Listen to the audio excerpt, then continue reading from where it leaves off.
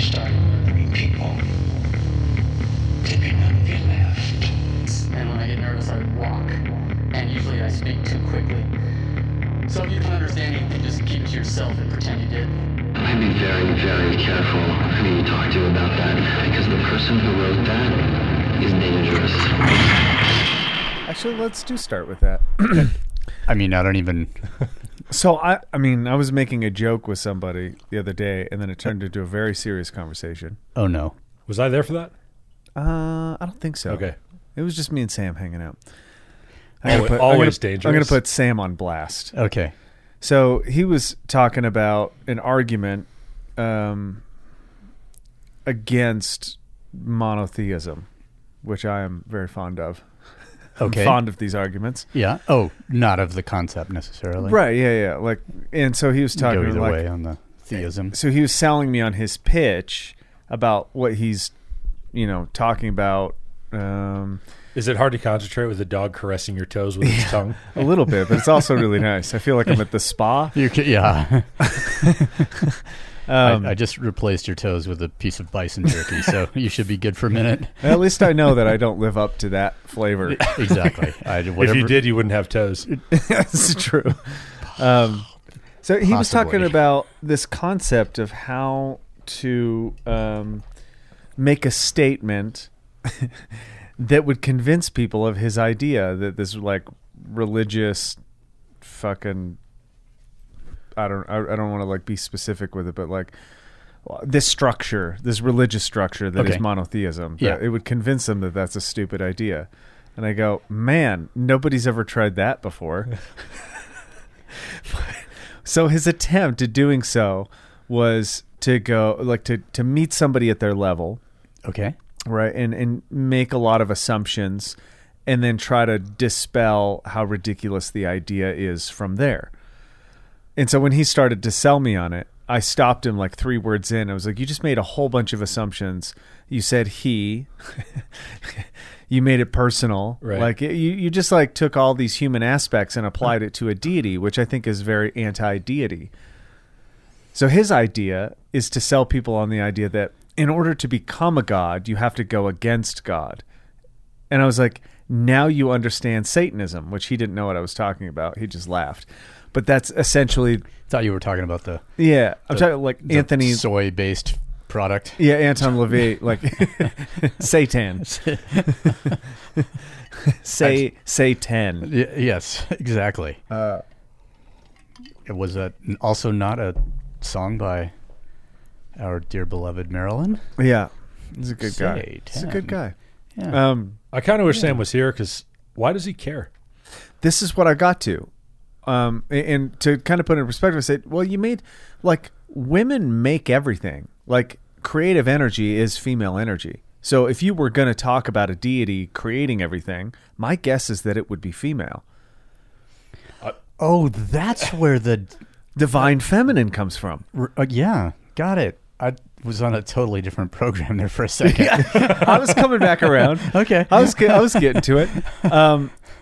I can already tell you why he cares. He wants to alleviate some of the suffering that his family or friends share in by believing this ridiculous premise. How much suffering does he go through trying to relieve that of others? More than they actually do, because what I tried to tell him is like, they don't think about it. They just accept it. There is no suffering there.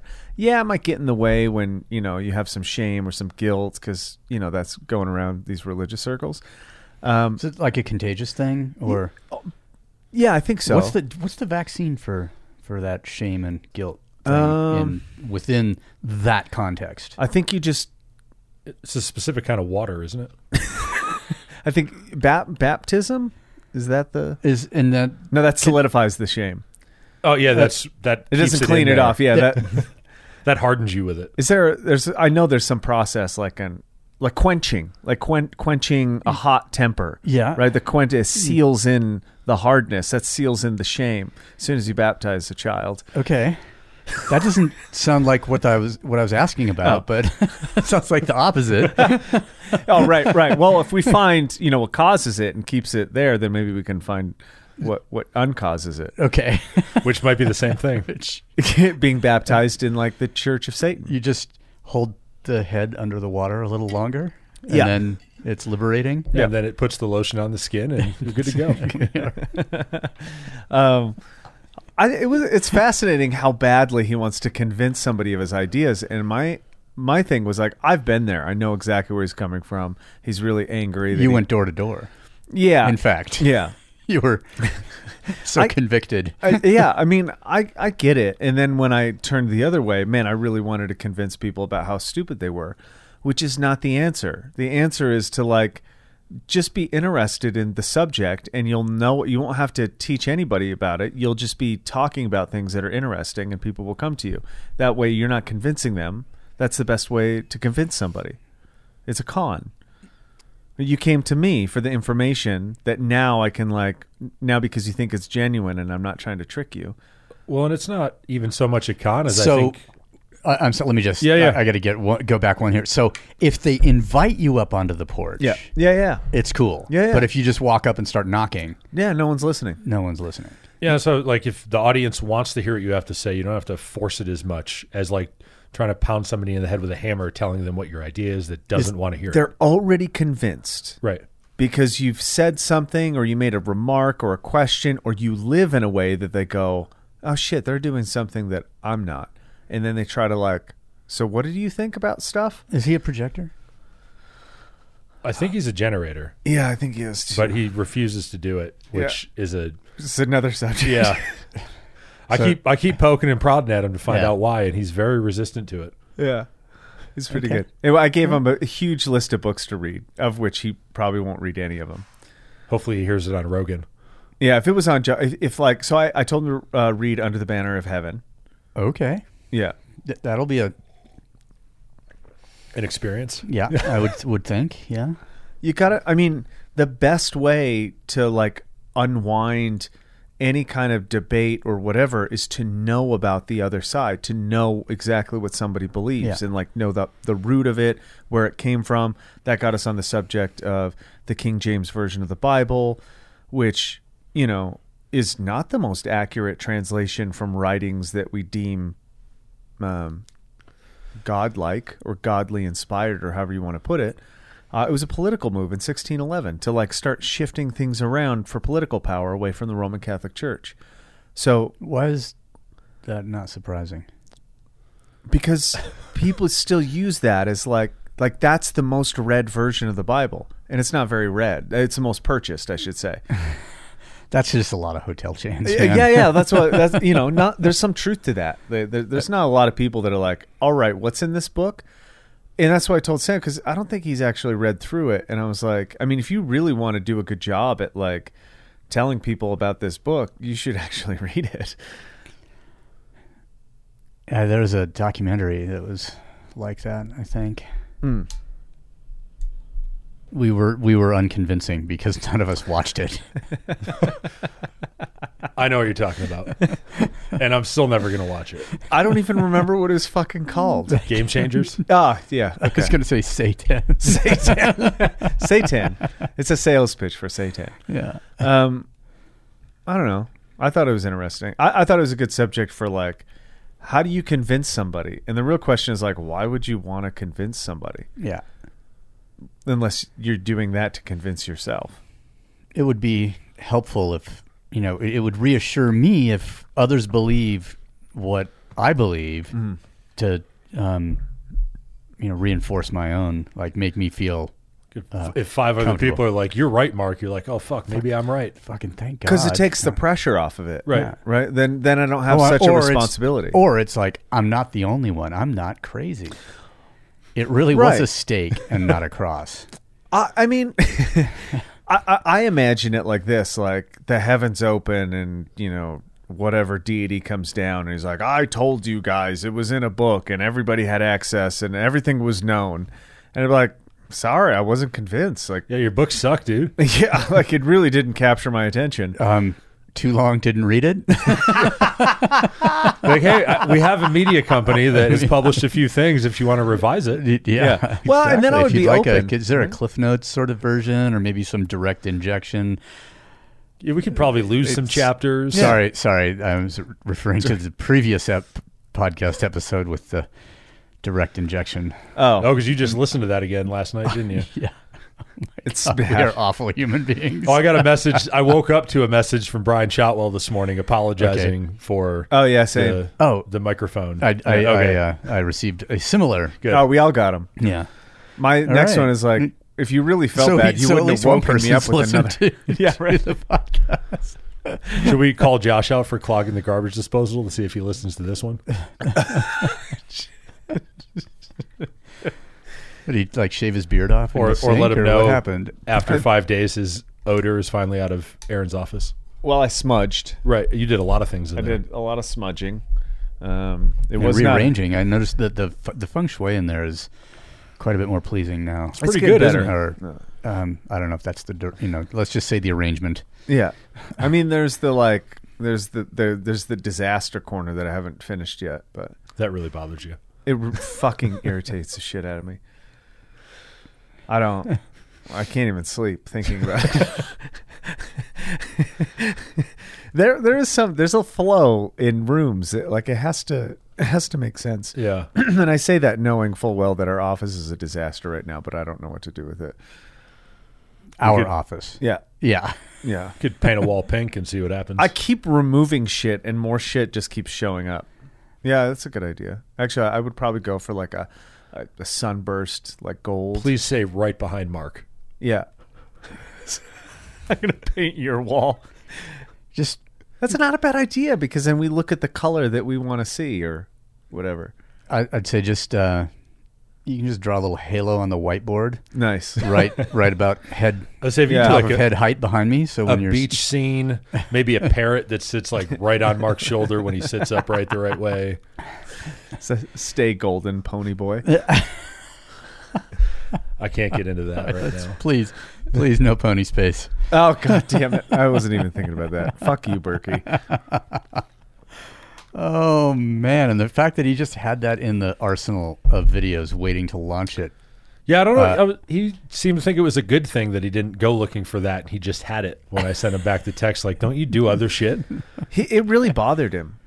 Really? Yeah, like he saw that. Us discussing it? No, or no, him? no. Okay. Him seeing the video. And it's it was like troublesome Well, so or troubling. I saw guess. a couple years ago, I identified that there was a difference between furries and feline lifestyle. So you can, like, if you're into cat living, I don't know how I know there's a certain term, but it's like human cat. Like you identify as a cat. So you're not into the costuming. You paint yourself as a cat. And there's a whole array of YouTube videos that So are you're like, more Michelle Pfeiffer than Halle Berry. yeah. Wait, I gotta. Go ahead and ask, and this gets weird. Where's the litter box? What room in the house is what I need to. I didn't even think of that. I didn't either, I need but to get to that right now. Is it next to the toilet? So depending on how you are painted, you like choose one or the other, depending on what you're channeling in the moment. Or I mean, it probably is a different sort of fetish that goes into that part of it. everybody needs to get rid of the food that they ate. However, and if you're going to be in character, I Yeah. mean, there's I have kind of only one way. I did have a friend who taught his kitty how to use a regular toilet. Yeah, that's awesome. I like that. Yeah. And I That's didn't cool. believe it until I saw it. Yeah, Okay. And they actually make this thing that like goes in the toilet bowl Okay. that you put kitty litter in, Uh-huh. and then you can like slowly punch holes in it. Yeah. So the cat gets used to getting on the toilet and using the kitty litter in the toilet, and Yeah. then you slowly remove the kitty litter before the cat eventually just gets used to using the toilet. That's Okay, amazing. so of course there's a product line to go with Yeah. it. It's a commercial operation, Of course. with a brilliant outcome. Yeah. Yeah, I wish we could teach humans how to do that with certain things. Like going to the bathroom. yeah, like not pissing on the floor. Yeah, I wonder about that sometimes. Like every time you don't piss on the floor or that you wipe it up, like something pats you on the head. Or you get a, Good like a treat boy. comes out, Yeah, like a mint. good boy. A mint. Like you can't really use urinal and mint in the same sort of sentence Oh, right, the without patty. evoking a certain flavor profile. I guess. It's a good way to put it. I'm not sure where the fetish goes with the kitty box, but Okay. what I did notice, and it was funny at the time, and also disturbing was it's highly sexualized right out there in the open on YouTube. Okay. And the more, like, the comments are really like, oh, look how natural you are in the environment. And it's like, and they'll start requesting certain movements. Will you lick your paw? Like in the next video, will you like touch your ear, like fold your ear down? And it's like, look how elegant. Everybody's like, every comment was from somebody who gets off on this kind of fetish. But it's out in the open and it's right there. So it's super fun. So I knew about the feline lifestyle thing because I'd laughed about it quite a bit. And then Berkey, we're driving down to the symposium and he was telling me about the horseplay. And I was like, I immediately knew what he was talking about. And I was like, I didn't think it went that far. I thought like, cats, it was species restricted. Yeah. I thought like cats are sexy or like, whatever no one wants to be a horse. Like, Well, apparently that's not true. That's not true at all. And so he started explaining to me, and I'm laughing, and he's like, the thing that really bothered me, the thing that is stuck in my head that I can't get out of my head is the fact when they refer to themselves, as not born horses as opposed to fake horses. Right. Which would not naturally born. Right, I'm an unnaturally born horse. Yeah. I was goes right back to the theism thing we were talking about there earlier. I didn't know this one could go full circle, but yeah, already. God damn it. You guys, I just got to be, it's been at least 20 episodes since we talked about fitness. Oh, has it? I noticed your post about Payson, and you're like, oh, he talked about fitness because we don't do that on the nonprofit anymore. And I was like, man, Mark's calling us out. Well, it was funny because how would you train to be a better horse? Lots of squatting. Yeah, a lot of bear crawls. I mean, there's actually a thing called the horse walk. Yeah, galloping. You'd have to, because Percy Cerity, actually famous sort of running coach back in the day, when he was running himself, there was like early on in his career before he realized that it wasn't as efficient as he imagined it was. His personal running style was a bit more like a gallop, and I'm just going to leave that where it is because he's quite a deity to me. Yeah, and I don't want that to get any weirder than but and he did like the raw oats, which I think horses are fond of. My God, do you think he was am I the only one thinking of Monty Python right now? Oh yeah.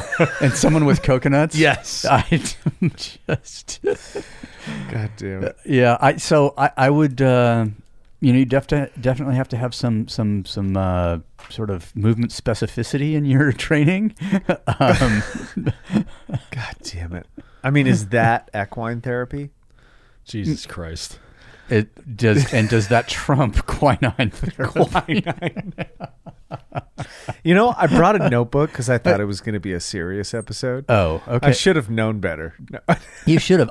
I feel recovered enough to talk about some serious things, some serious shit. I just don't have any. Well, let's start with how was your weekend? Ooh, you went up to Idaho and did some things with some people. I went deep into the Panhandle. Yep. It was, and I fellowshipped with old friends and new, and there was a little bit of shooting. I did get my ass handed to me. I did recognize some failings. Well, that's good, right? Gives you that's something to work on. The only reason that I mean, that's why you go to. It's a funny thing because sometimes I think guys, they go to a shooting course or any kind of a course. It's really it's not automatic for people to empty their cup and to go seeking with the spirit of seeking knowledge. Like I want to improve. Sure. I have nothing. I would like to depart with something. Mm-hmm. And I think sometimes people do show up at these things wanting to show how good they are. How good they are. Like how almost developed, to show off what they already know. And it's fascinating because that gets, depending on, I mean, Ian from Rune Nation he is an incredible instructor, and I think I've mentioned it before, but his precision use of language is pretty interesting. And we were actually talking. He listened to the Payson episode, and where Payson was describing his first sort of training session with the guy who does all the strength and conditioning for the Red Bull performance sort of group, and how it appeared that the guy was, after sort of an assessment period in that first workout, he was just making shit. He was improvising things for Payson to do. And Ian he listened to that and he goes, I can't tell you how many drills in how many courses. I have a bank, I have a library of stuff, but I basically take the temperature of the class. I see people go through stuff, and then I put, I produce, or I offer, present, demand the drills that I think the most people will get the greatest benefit from. And it's not really planned. Yeah, there is sort of a loose outline, like left a and right skeleton limits. of sorts, or exactly. Yeah. But if people are, failing in this way with, they're okay, you're, let's see, the typical thing is going to be, too fast, not enough precision. And so his, he'll get a drill that, starts out fast, get people to start getting a little bit loose, and then have to address some low probability targets and that kind of thing within the context of that. And so the speed changing things are I think they're always very good and effective. And so there's a lot of crossover with instruction, regardless of what you are teaching. Sure. I think there's a lot of crossover for, certainly between fitness and shooting, even shooting photographs, when teaching or discussing it. There's, I guess, because it's human beings doing it. So it's, yeah, it was quite a good and yet, quite a good weekend and of instruction, and also exhausting because of the everything else, the input, that's and going the weekend on prior and the weekend prior, and the fact that it doesn't really stop at, like Michael and I were talking, it doesn't stop at 5 p.m. Classes. All right, range is cold. Little very quick after action, and then it's done. But that's when, like, the little group forms, and then the education continues, and that Saturday night I stayed up with this kid Marcus for a I kind of shot myself in the foot in the night. In the night. In the not like Randy, but yeah, figuratively, yes. I would say there's a lot of carryover between that and kind of. I haven't seen you coach a person per se, but I'd say we all kind of take the temperature of the room or the client that comes in, and maybe there's like a broad overview of what we want to do, but it's not like it's written on the board. You walk in, you point to it, they go do it. It's, hey, how you feeling? Go sit on a bike. Let's have a conversation. Oh, you slept like shit last night. Okay, cool. Like in your head, you're like, probably can't do this, probably can't do that. Probably would be unuseful to have him do this or her do this. Yeah. And I do think for some that comes across as like, oh, they don't have a plan or they don't know what they're doing. And for some, I think that's true. For others, it's kind of going through the bank of, what fits in this session based on everything else, all the input that we have from our client or class. And the overview that we are, or the trajectory that we are trying to guide that person along, yep. I think is something. And I when Ian mentioned that, I typed back to him and was like, that. Yeah, that's like master's degree level, kind of stuff where where if somebody has a vast amount of experience and a sensitivity to what's going on with the students in front of him, or the student, the client, whatever, then you can very effectively improvise. Yep. In a way, but you can very ineffectively improvise if you're that person who doesn't have that degree, or that level, that amount of experience and feedback and, mindfulness, developed over a bunch of years. Yeah, I can think back to like when I started coaching, I had to write everything out because that was as much as I knew. Yeah. Like I couldn't improvise. I wasn't good enough at the craft or whatever to, walk in and I'm like I didn't have enough banked to do it. So it was kind of like that learning process for me of, oh, that was too much, cross it off. And all that stuff kind of comes back as I'm coaching people of, maybe a memory of how somebody looked walking into a gym, the things they said, how they sounded, what they told me they did or ate. And then it's like, oh, right. Okay, cool. I've kind of connected these dots before. Let's try it a different way. Something like that. Yeah. I feel like there's I mean, and just watching someone who has, and I won't say it, who has achieved a level of mastery in their craft, it's fascinating. And there were some quite capable people there this weekend. I was really fascinated. You guys were doing like the drills, I believe, of like protecting a family member or a friend. Yeah. That's something like, I mean, I'm not big into guns anymore. I've never been good with a handgun, which at some point I want to rectify. But that was, I mean, my training's strictly military. Yeah. And granted, you are taking care of people. You're also in a different scenario. But you're also there with other capable people that all have weapons. and are not disinterested in them. Yes. Or something. This drill came up, and when Ian started describing it, like, okay, you're going to be in this, we're going to do a, shoot, no shoot, target identification. So all these targets are lined up and you walk down that line. There's no shoots. There's very low probability shots. Somebody and the targets that are available to potentially be shot are all holding something, and you have to identify what that is as you're going through. So it might be a cell phone that looks like a pistol. It might be might be a pistol. It might be a hammer, or not. Whatever that is. So there's the identification part. But then adding, okay, now you have to take someone, you're starting uprange, and you have to run to this individual, grab them. They could be a family member, could be a member of the public, whatever.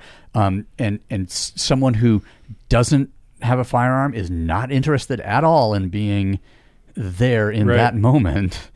And you having to sort of communicate to them, guide them, get them up to that target array through it, solve that problem, and then communicate, and then 180 degrees, turn them around and race back towards this point of cover, all the while talking to him. And when Ian was describing this, I'm just like, this has never. I've been in a lot of courses over a lot of years. So that was new to you too? Oh fuck yeah. But it also is the thing that makes the most sense. Sure. This is something that we should have in our heads, if like, okay, loved one, unarmed, not in the gun, whatever this is, like, how do I communicate? How do I, it's just like a dog, be calm, because then that will, if you start shouting and you're freaking out, well, what the fuck are they going to do? And then how do you wrangle them so that that they are behind you and what their condition is? So you need to have like an arm locked under, non-dominant shooting hand, maybe, so that you can keep them pinned behind you. It might be them grabbing your belt, grabbing your shirt, whatever. I was shooting, restricted visibility, meaning everything was undercover except the rifle that day. So I couldn't say, grab my belt. I did the arm drag. I also, because Ian's thing is, no one is coming to save you, I ran up on the individual that I was supposed to be guiding. I'm like, my name is no one. I'm here to save you. Which nice. Have to start off with a little levity. Sure, I guess. I appreciate that because that's cool. Yep. Calm someone right down if they're in on the joke. But sure. But that was a really fascinating thing. And at the end of it, afterwards, Nate, who developed and sells the Range Fox app, he was just like, wow, you're the first one who communicated with me through the whole thing.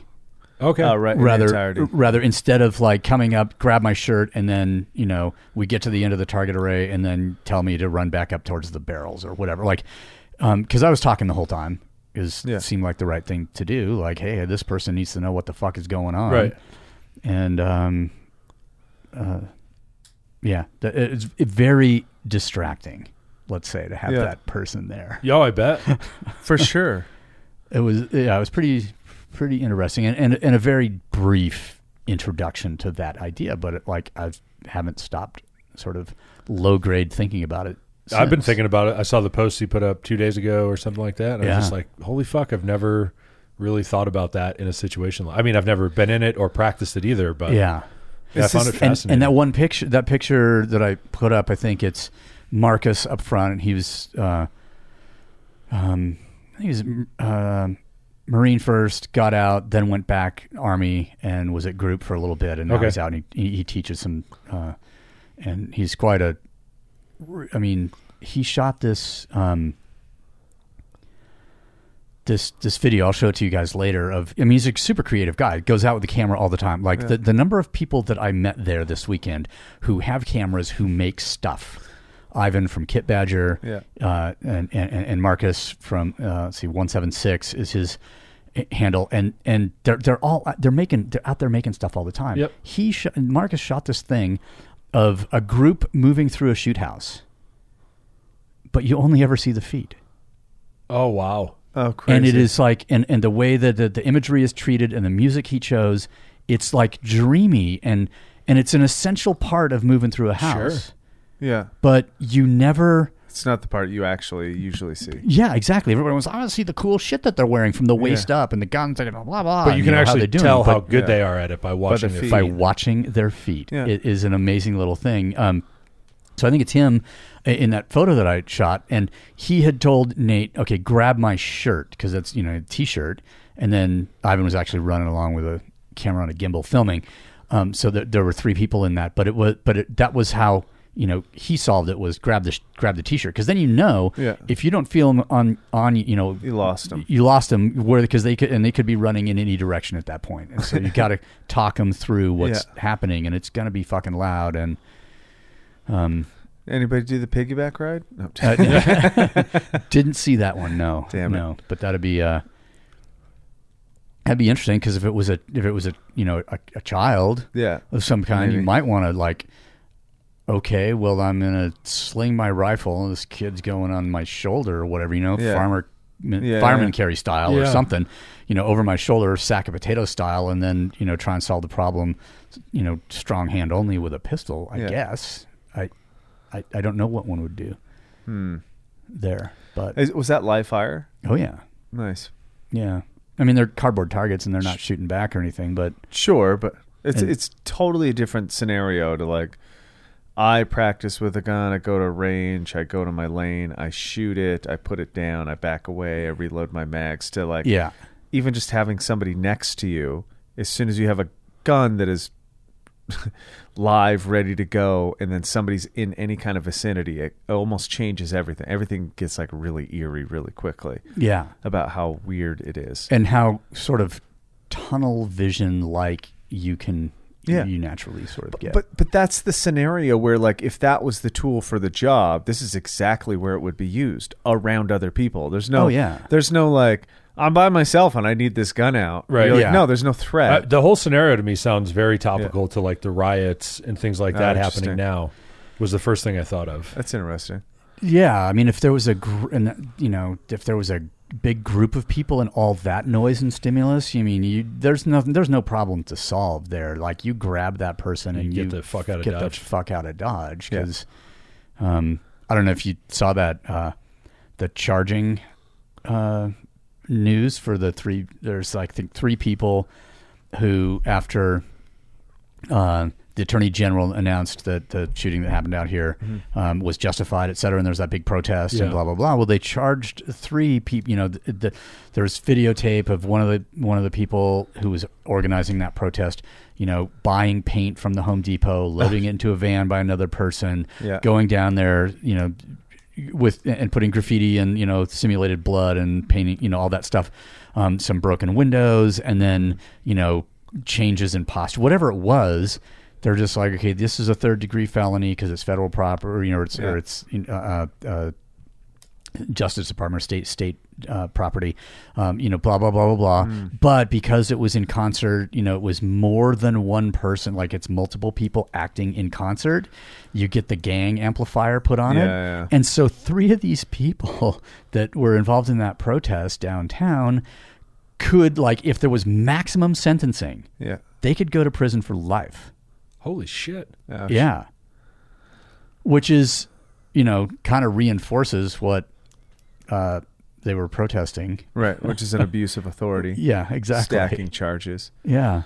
But it's also, I think most people went out and did stuff because they saw people were getting away with things, or they thought that they were getting away with things. Some of the looting and stuff, obviously people got away with things, but then it's our, no one's getting in trouble. Oh, we can get away with this. Yeah. This is the sort of question / statement of 2020 for me, which is, somebody gets in power or has their either in a position of authority or in that context where, wow, I'm in a group, I'm wearing a mask, I can do, it's, and that thing is, oh, I can get away with this. Yep. Yeah. And therefore, and then it just goes further. Yeah. Like you just give yourself permission to behave like a piece of shit. In either whether you're in that position of authority or you're, in front of the Target store. Yeah, interesting. Something you said, the scenario thing. We'll talk about the having somebody with you, having to get somebody set kind of like a gun and shelter kind of deal. Yeah. We were talking. I had Damon come in yesterday to do some private training. Nice. For jiu-jitsu? Yeah, for the JJ. The Jammer Wrestling? The JJ. BJW? Yeah, the JJ. The partner-based carotid massage? Yeah. Nice. And it was kind of interesting because we were talking about something very similar, which is like, okay, when you're first learning, you don't want to risk the takedowns to start because you just don't know how to fall. You don't know you don't know pressure. But then you get into this habit of always starting from a neutral sitting position. Yeah. Which is not a position that you're literally ever in. Right. So you're initiating off of something that you're never going to initiate off of. Yeah. So that's all your practice. So Damon was telling me, because I was asking him a couple questions about these positions I've been working on, and he's like, I started this too late. I didn't start this till a brown belt, but just start in the position you want to work on. Don't try to get to it. Just start in it. In that position. And you will develop it faster than anything. He's like, oh, that's where it should start. Because you're not wasting or spending time trying to... And then when you get to the position you want, you're exhausted. And this is something that I always have a problem with is when you're practicing guard passes or De La Hiva or something, some of these trickier open guard passes, you get into the position and then start it. But then when you actually... What I found is when I move into somebody's guard, I wait till they get De La Hiva, which means it's too fucking late because that's how we've trained it. So you need to train where you actually want to move past or get out of, because that way you're okay, we're starting, get out of it. There's a whole bunch of weird things there that I think are a testament to how complex anything might be. One discussion that came up, I shot the whole first day, which was all handgun from concealment. Because it's something I want to practice, and it's also, what Ian had written on his website that was the day. And and it turned out I was the only person who showed up with concealed stuff. Yeah. And everybody dare else, you take things literally? How dare you read the instructions curriculum? That is your fault. But but it's also the thing, if I'm not, it's fun to go and have your belt that has sort of, unlimited source of feed. So I can have 4 or 5 magazines on that belt. I can have a drop pouch for that, and I got my medical kit on the back and, all that stuff. That's fun. Sure. Yeah. But it's also, highly unlikely. You're not going to be like, I want to put my belt on, I'm going to go just out going to the bank, but you know what? Today seems like the day. Yeah, exactly. So, what is super interesting, the course in June, the day 2, the rifle course, this kid showed up and he had a t-shirt and jeans for the rifle thing. And he had, one spare mag in a back pocket and another one in the other back pocket or something like that. And I just thought, oh, maybe he just doesn't have the stuff. So it turns out he works at one of the high-end stores in Colorado Springs. Yeah. He has access to all this stuff, but he also identified beforehand that it's hey, if I ever have to use my rifle for the situation I imagine for myself as a civilian, whatever, if that's home property defense, who knows what that might be in his mind. He's just I'm not going to have a fucking full kit and my night vision helm, no, I'm going to grab the thing. There's going to be one magazine in it. I'm going to get another couple stuff in my pockets and I'm going to go to work, so to speak. And that I just thought, man, that's okay. If you're here to learn and here to practice, that's that's it. If there's something, the riots moved down the street onto our property here, as seemed like it could possibly happen a couple of months ago. Well, what are you going to do? I'm going to get a rifle out of the closet, and I'm going to Even given where I live right now, yes, there was a time in, we'll call it mid to late March, where things were a little weird around here. Yeah.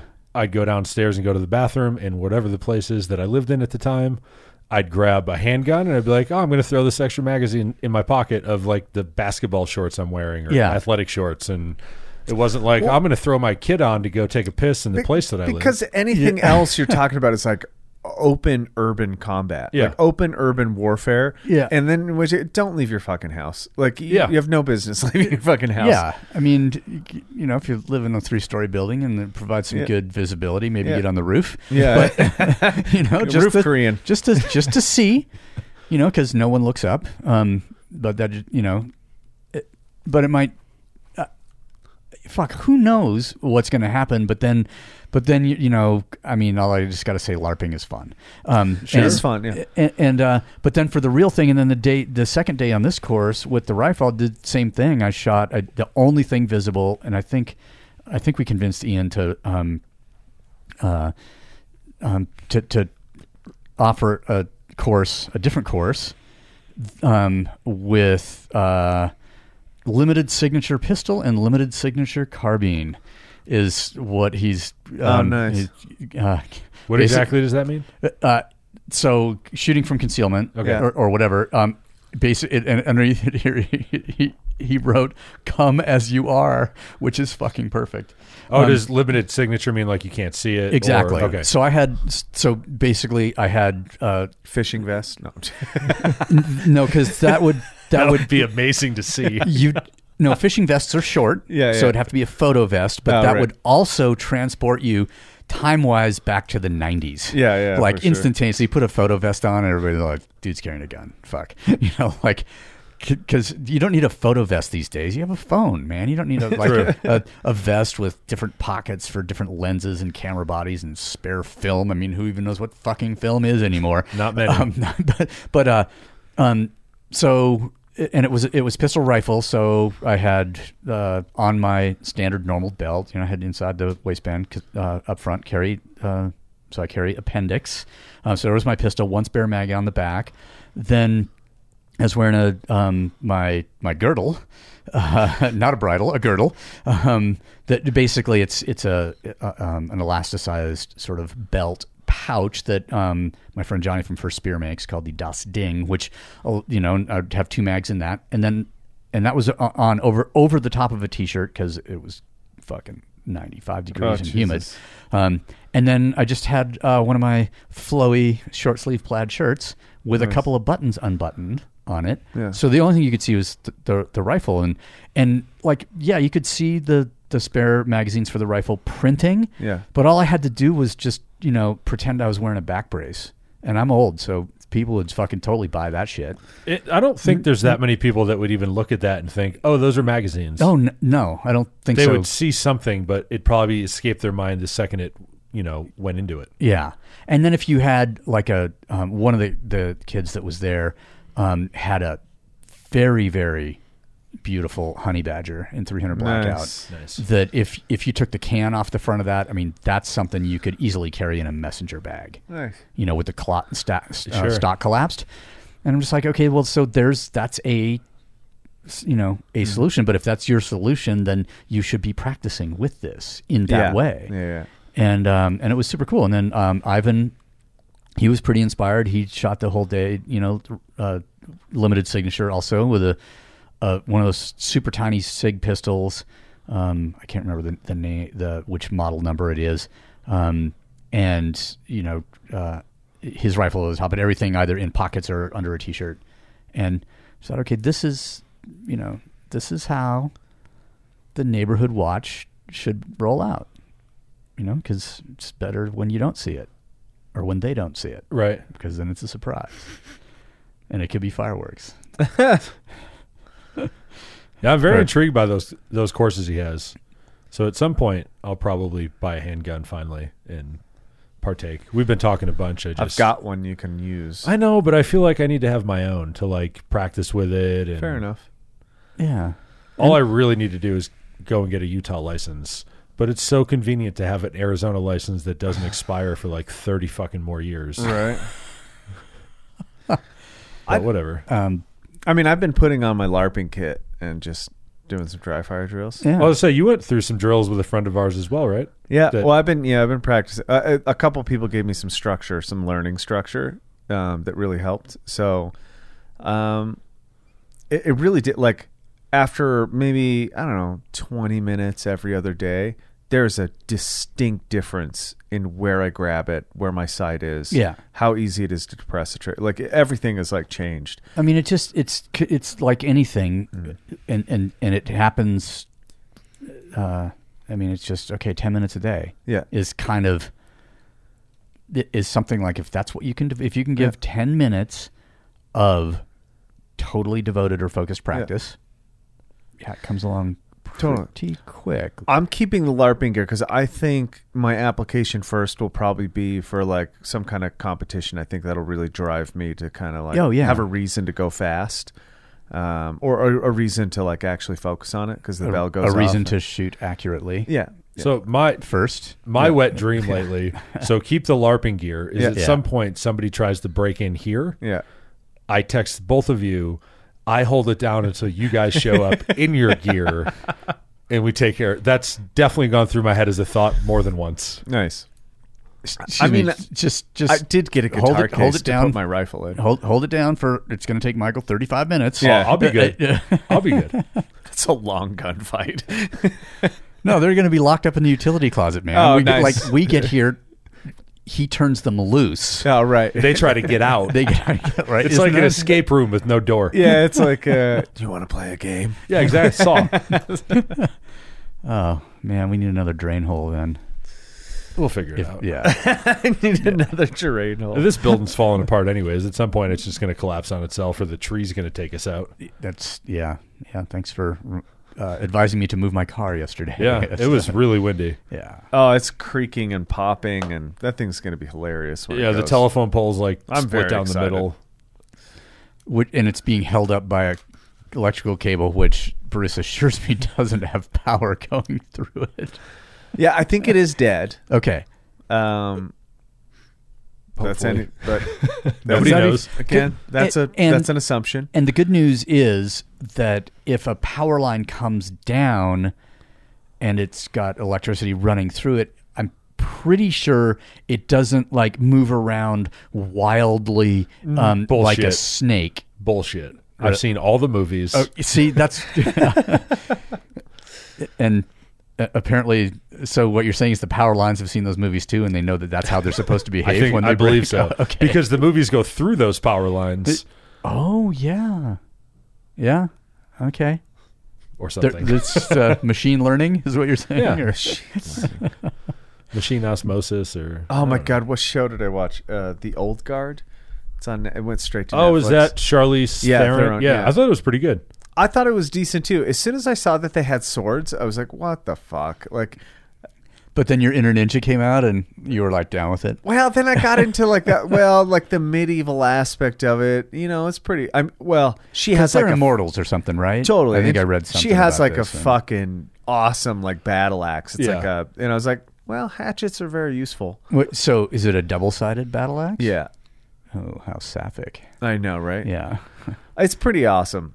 It was a fun movie. It's okay. Like yeah. if I was like, hey, do you want to watch it again? I'd probably be like, no. No, yeah, But I'm it was good. fun to watch. I mean, it's not like watching Angelina Jolie bend bullets by like doing a swervy trick and getting them to go around corners or whatever the fuck. That's a. That was real, right? That when does Ian teach that? This is a documentary. I think that's sort of highly advanced. Okay. But it does have a. We're working on the warping machine. Okay. It right now it consumes too much power. That makes So sense. It's not until we green. get the You feed need from green Elon's energy, yeah. field of solar panels, the time space warping. All right, I'll thing's just not keep gonna- weaving yarn then until you guys get your shit together. Okay. So is that true that Elon Musk, again, I don't look at the news anymore, but is it true that he's making Wi-Fi free? Like there's a satellite chain If that he's you trying to think connect? you don't look at the news, who do you think you're talking to? Well, maybe Mark. So That's not something that I have concern myself with. I was just doing some math on pounds per square inch of pressure and ammonium nitrate explosion kind of things. Oh, Christ. How? Fuck. The movie, I can't help you with that one. But that would be interesting because, you know. I hear free Wi-Fi, and I think, what's the catch? Oh, you cynic. I don't from him. From him, I see it as like a genuine thing. It could be. Yeah, I mean, but I also see like, man, that'll put a lot of people at his throat really fucking quickly. Yeah. That's, I mean, anytime there is, you know, that amount of money, I don't know what that amount of money is in air quotes, but is at stake, then you, if you come in and sort of disrupt that, people get upset, it seems. But why? Like, if something could be free because somebody wanted the earth or the humans of the earth to inherit this genuine gift. Like, it's a gift for humanity. It's kind of like the insulin thing. Like, yeah, there's profit that could be made off of something. Is that... The guy who invented insulin gave it for free. Okay. And then the patent expired, and so a corporation bought it, and now they sell it for fucking enormous amounts of money. That's how that works. Now, granted, I agree, all the people that usually are using insulin right now, it's self-induced. Yeah. Right? Like, it's their self-induced disease. That's their tax on junk food or whatever. That's the tax that they pay on yeah, which I'm okay with, but also, well, it's not just everybody's like that. Going to the right place. Yeah, but for sure. I don't know how I feel about it, because I think it's cool that people want to do these things for the betterment of the world, and then we just sit back and watch the people who want the betterment for themselves step in. And I mean, we pay for water, so I can't see anything ever being free again. Well, so... Are you paying for the water, or are you paying for the infrastructure to get it to you? Well, both, I think. I mean, I don't know. If you drink your water, you have to pay for that kind of water, and then you have to pay for the infrastructure to get water to your domicile. Yeah. But is anything free? I mean, sure. Truly free. Nothing's truly free, but maybe something that's not, I don't know, inflated and taxed and taken advantage of. Maybe when I say free, like free of not profit, but profiteering. Yeah, maybe? Something like that. Yeah. I don't know. Because I agree, there's nothing that's free. I don't think there's anything that's free. I mean, at the very least, if Elon gives everybody free Wi-Fi, everybody will then feel some sort of urge to continue to give him money for some other stuff. Oh, dieting is free.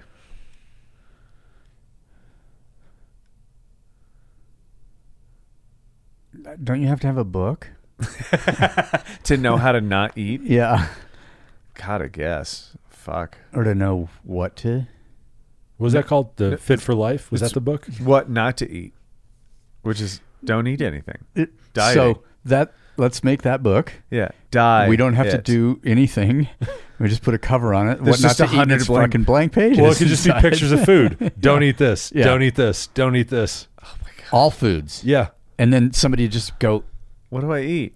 That's a different book. That's a different book, yeah. And then it's just the same book with those words removed. There's a diet book and then a consumption book. If you're dieting, you're not eating anything. Yeah. If you're consuming, then you're just eating whatever the fuck you want. But you don't need. Nobody needs a book for that. They just. Do people need a book for all the things that there's books for? And yeah, because people need like things to stack around their homes. How would anybody believe you did a diet if you didn't have a book in your house to prove it? It might be visible. It seems like your it's change one of in those- Stop physical. it. That means the diet worked. Is that one of those That means you philosophical? actually did it. It's like a philosophical problem. Instead, you just go, I tried all these. And you're like, no, you didn't. No, you bought all those. You bought them. God, that's actually pretty funny. I mean, I was talking to Brandon last night, and Brandon was talking about how he just bought some carnivore books. He's like, I've been doing it for a while. I thought I should educate myself on it. And I kind of laughed and was like, isn't that what you include as doing it for 6 months. Yeah.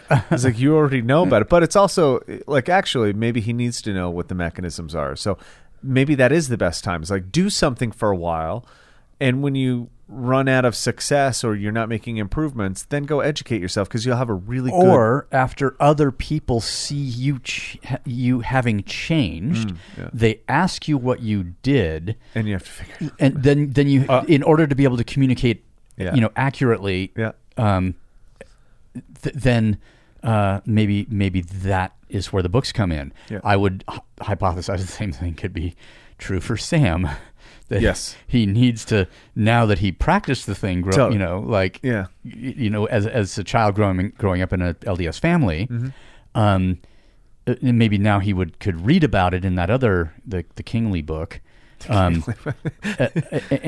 therefore he could sort of explain his antipothesis or whatever. Right. I mean, that's literally what I told him. I was just like, if you really want to convince people of your ideas, you just talk about your ideas, and if they're good, people will ask you about them. And because you're interested in the subject to begin with, you'll be informed on how to like go down that road.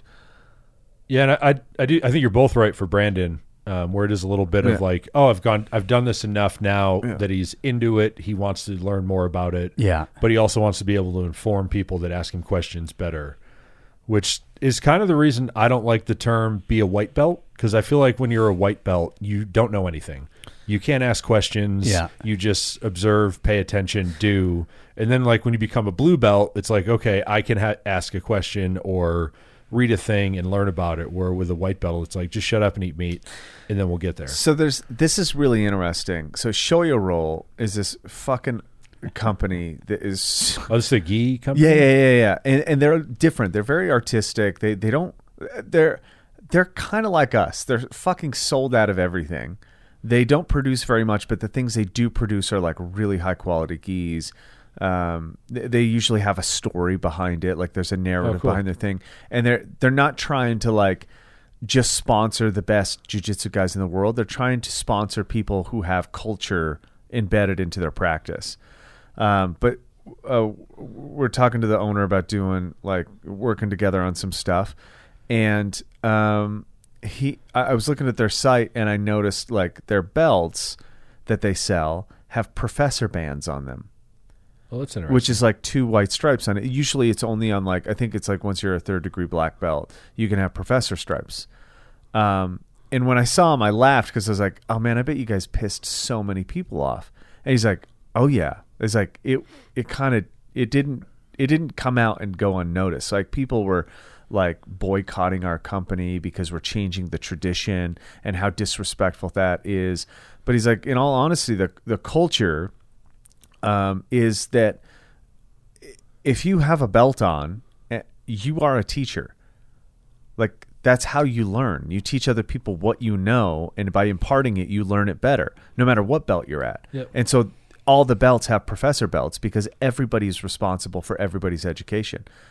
Not individually, but if somebody like asks you a question, you can try to answer it. Sure. And do the best you can. Everybody should have that kind of power.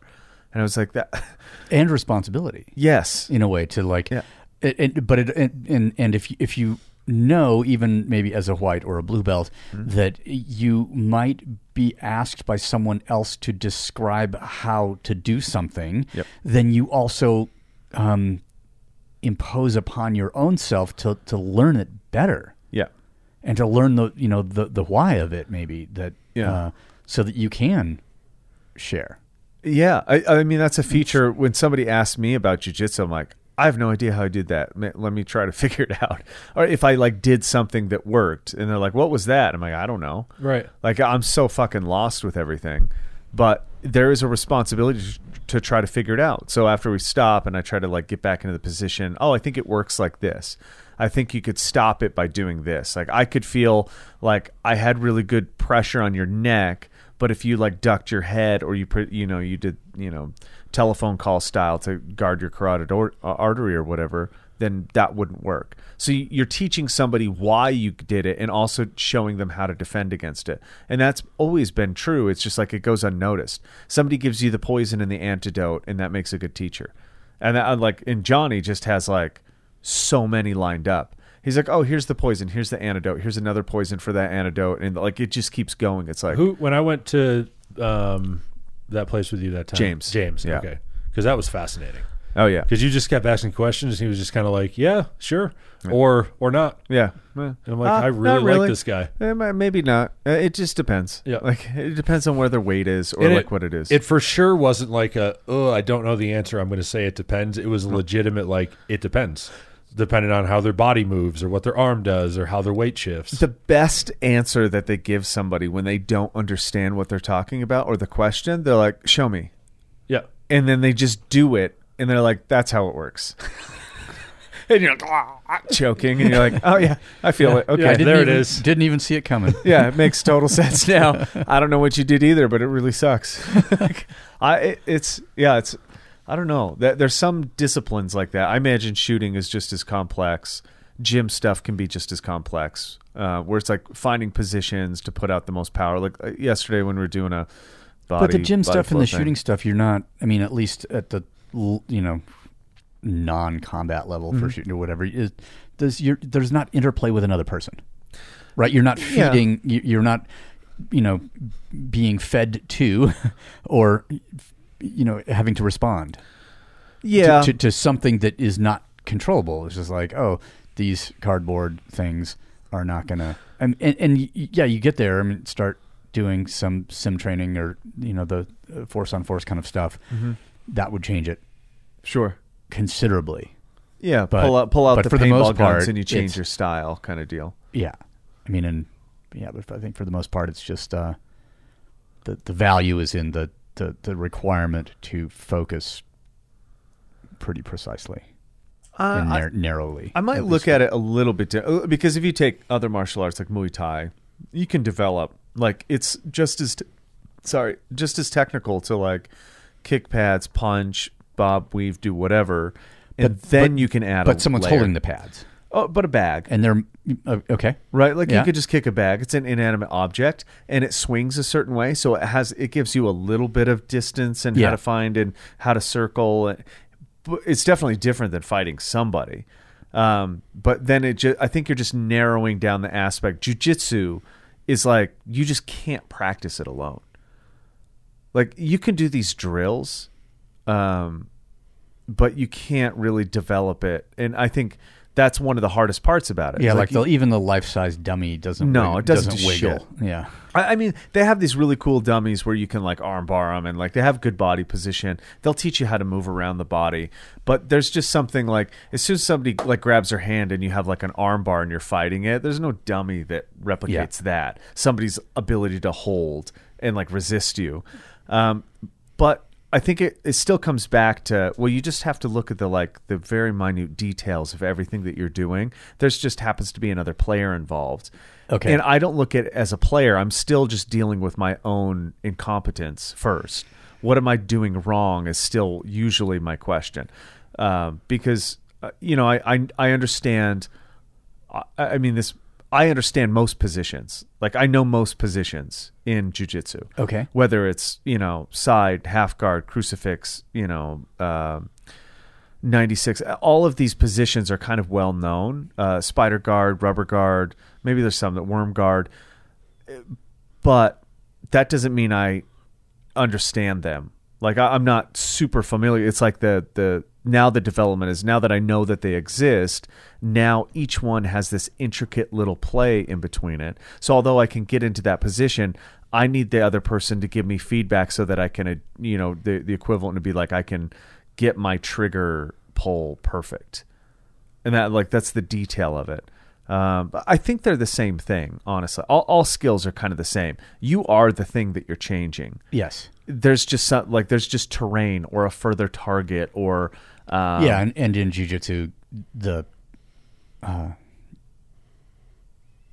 you're being helped to change. Yes. By the people that you are in school with. Maybe that's the way your environment is. It's just like, oh, it's another person. It doesn't matter who that person is. You're still going to try to change yourself in order to overcome whatever obstacle they give you. I think just like, the targets or however you guys set them up at Ian's course, the people you roll with, like, it's still in a controlled environment. It's not like somebody's just going to go start like punching you in the face out of nowhere. Yeah. It's a finite game for sure. There's a boundary. Yeah. There's a rule of nobody's going decorum, like actually 100%. Like your efforts unless there. you're a white belt. Good point. But even that's like, it's not 100% jujitsu. It's just 100% energy expenditure. It's just vibrating wildly. And that doesn't last. No, it doesn't. No, it doesn't. It goes away really fast. Like maybe that's it.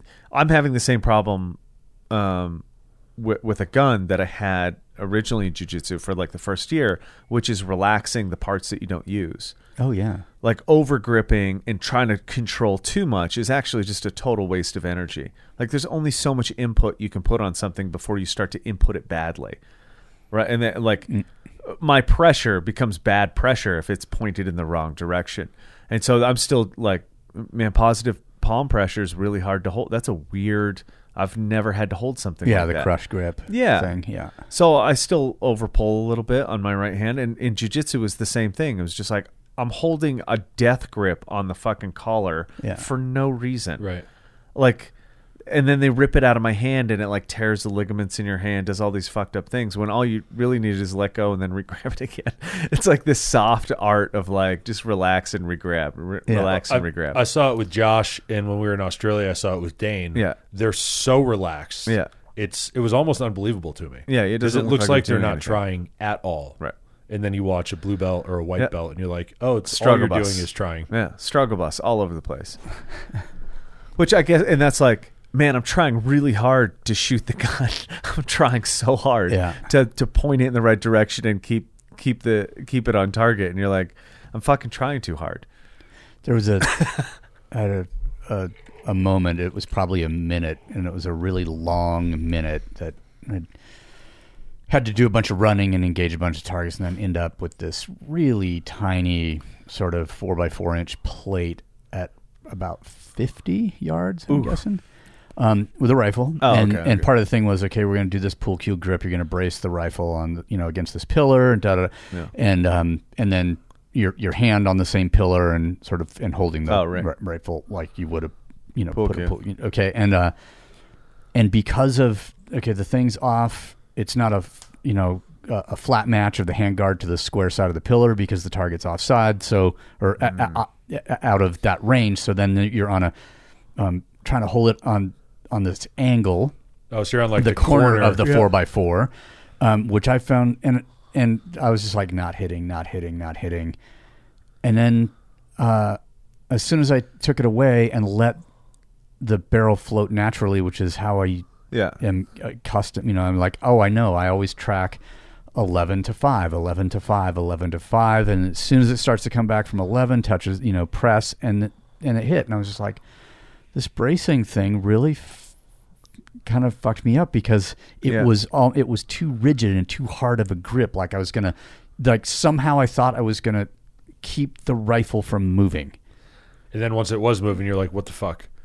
Yeah, you realize but you're not when it was moving on that lever. But if it's just moving because of me, right, without the extra input from this fixed thing, which normally you would think, okay, that provides stability, but in some weird subconscious way, it did the opposite for me, and I couldn't fucking break that your pattern. Your natural rhythm or something. Yeah. And I couldn't break that pattern to save my fucking life until okay, take the thing away from the pillar, let it float in free space, and when you talk about relaxation in jiu-jitsu, I feel like, okay, one of my issues with the pistol right now is that I am too relaxed. Oh, okay. Like it moves a lot. Yeah. In recoil, like I'm not trying to stop it from moving, and just let it move. And as long as the general awareness and sensitivity is there, it will come back to where it needs to settle for the next thing. And I think it would come back faster if the amplitude of these oscillations or this movement was limited. But it's summer's been pretty interesting that way. To think of these bigger pictures rather than than just like focusing only on the mechanics. Right. Like, okay, how does this, like, how does the tool resonate with my temperament? Which is maybe, trying to think too much about it or too hard, but that's should come as no surprise. Right. Yeah, that makes sense, actually. It's weird that there's so many different disciplines that require basically what you're talking about: relaxation, learning bodily control, time and space. All of these things are like abstract concepts, but how little we're actually taught how to develop such things. But I think the lessons are really universal. Even in whatever the last time I spent any time in the rock gym, one of the conversations that I had with Kubiak, he's just like, you don't need to hold on that hard. He told me. Yeah. And it's like, only hold on as hard as is necessary for that particular hold or that particular set of holds with your body in that position, with as much accumulating fatigue. So the further off the ground you are, you may need to, pay a little bit more attention or something. But he just said, dude, you just like, you're too tense, and yeah, you need to have a certain amount of body tension, but only that amount. Right. Like, there's no benefit to having more. I want all the body tension. And there's no benefit to, if I only have to put, X amount of force right into this hold to keep me there and allow me to move through, there is absolutely no benefit to X plus Y amount of force on that same hold. But we learn kind of the opposite way. We try to with like how much we can actually absorb, take in, consume. Because the same thing was with jiu-jitsu. I told myself I couldn't get better because I wasn't doing it as much as I wanted to with the restriction of everything. And I was, rolling like 7 or 8 times a week and doing big sessions. And I was like, oh, well, obviously I'm going to get worse. But really, because I'm such a bad fucking learner and I'm retarded, like it legitimately slowed the speed at which you learn is slowed down. No, it's now. Well, I need a lot of exposure in order to absorb. Okay. So out of 10 hours, I'm probably only remembering 2 of those hours. Right? I probably have less than 20% retention. I mean, okay. Truly. Now, do you think anybody else got 40% retention? For sure. I think the better you get at the thing, the more you can retain. So the less you actually need. Okay. So the less tension I need, because I've learned that now, okay, if I use less tension, I can actually absorb more because now I'm not fried physically, physiologically, Do you think mentally. You need that progression naturally, though, like anybody? I think so, yeah. Like everybody starts off like gripping as tight as they can until they realize they can relax because they've now accumulated enough knowledge to where relaxing makes sense. Yeah, or you just make a decision that, no, I'm going to pay better attention because I have limited time. So I have 3 to 4 hours a week now. And I need the same amount to be retained. So out of the 4 hours, I need 2 of it to be retained. But do you think the more you know, the easier it is to then shorten that window because you don't need to pay attention to the stuff you've already learned per se because you get it to a degree? A little bit. I think and I'm just like verbalizing a thought that's been just developing, and it's not really thought out yet. But when I think about it, it's like as soon as I want to learn, I relax. Because you have to be loose. You have to be open. Yeah. You have to be like... So my jiu-jitsu, when I made a decision to get better off of 4 hours a week, I immediately stopped trying so fucking hard. Which I think is really fucking weird.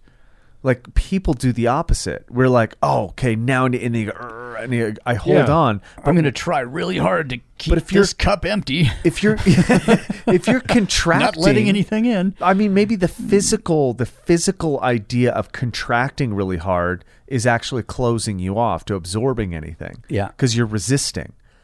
But if you just open up and let it go, so you relax and fall into positions.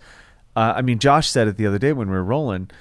He's like, I came here with a very specific idea on how much pressure I wanted to give you, and that went out the fucking window because everything that I was doing was not working, and somehow you stepped your game up in the past week. And I was like, yeah, relax. Like, I just started thinking about different stuff. When the fellow told me to just lie back and let it happen, I took it seriously. Yeah. I absorbed everything. Absorbed everything, exactly. I'm only saying this because I have a pretty good idea how your brain works. Did you start like feeling what the other person was doing more and stop thinking about what you wanted to do less? Yeah. My game plan left. Yeah. It's as opposed to being like, I want to win this. I want to do this. I'm doing this move. Yeah. You're just like, where am I going to go? I don't know. It becomes probably an internal question of like, what is he trying to do so I can fucking stop it and get to something that I want to do, which I'm unaware of yet because I'm not trying to determine where it goes, which is really interesting. I never thought about that. So responding rather than initiating or acting, which is in a way similar to your story with shooting against the pillar. Like you did what you thought you were supposed to do instead of just doing what felt like the thing to do. Yeah. That's pretty fascinating.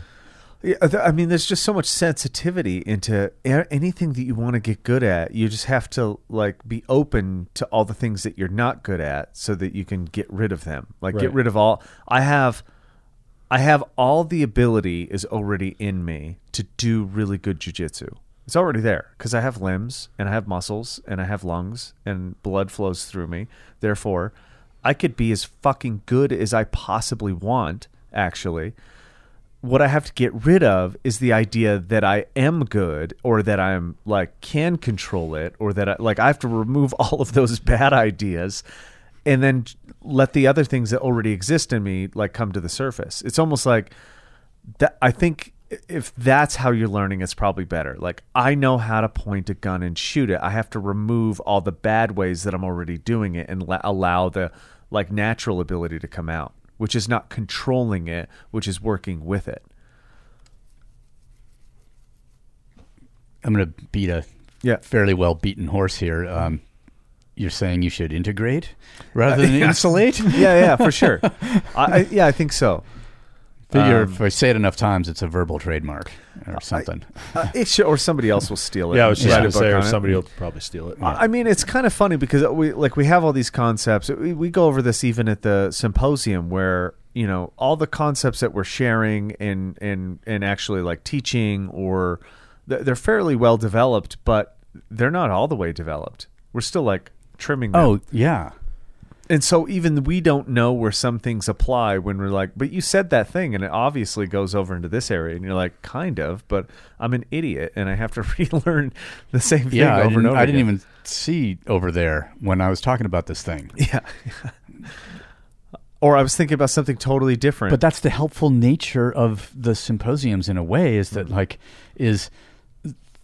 you know, if everyone's a teacher, if we accept that, then the interaction that happens out there in those conversations is facilitating our learning as much as anybody else's. I mean, easily as much. Our symposium was the example that I gave to Bear from Show Your Roll. I was like, that's really funny that you did this thing because we kind of decided a while back that we don't like being like hierarchies. We don't like being the structure that's up there. We don't like people look. It's really gross when people look up to me. I tried to explain this to Brandon the other day. The problem with putting somebody on a pedestal isn't that you glorify that person. It's that the hierarchy is a staircase. The second I look up, it means there's looking back, which means you think less of other people. And really, you should look across to all people and understand that intelligence is very specific. And there's not one person that's on a pedestal because that pedestal would be what you want to become. And you don't want to become anybody else. You could try that drill. If you could think of one person that you would just switch directly with, I would be dumbfounded. Like whatever person, it could be anybody.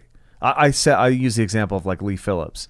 I was like, that guy, like, I mean, you know, he's got skeletons in his closet somewhere. But not even that. Like, I thought about it like, man, I just don't want to have to I'm going to make fun of him, but I don't want to have to tan and like print my fucking hair and like worry about... Do your eyebrows? Yeah, I don't have to worry about fucking moisturizer.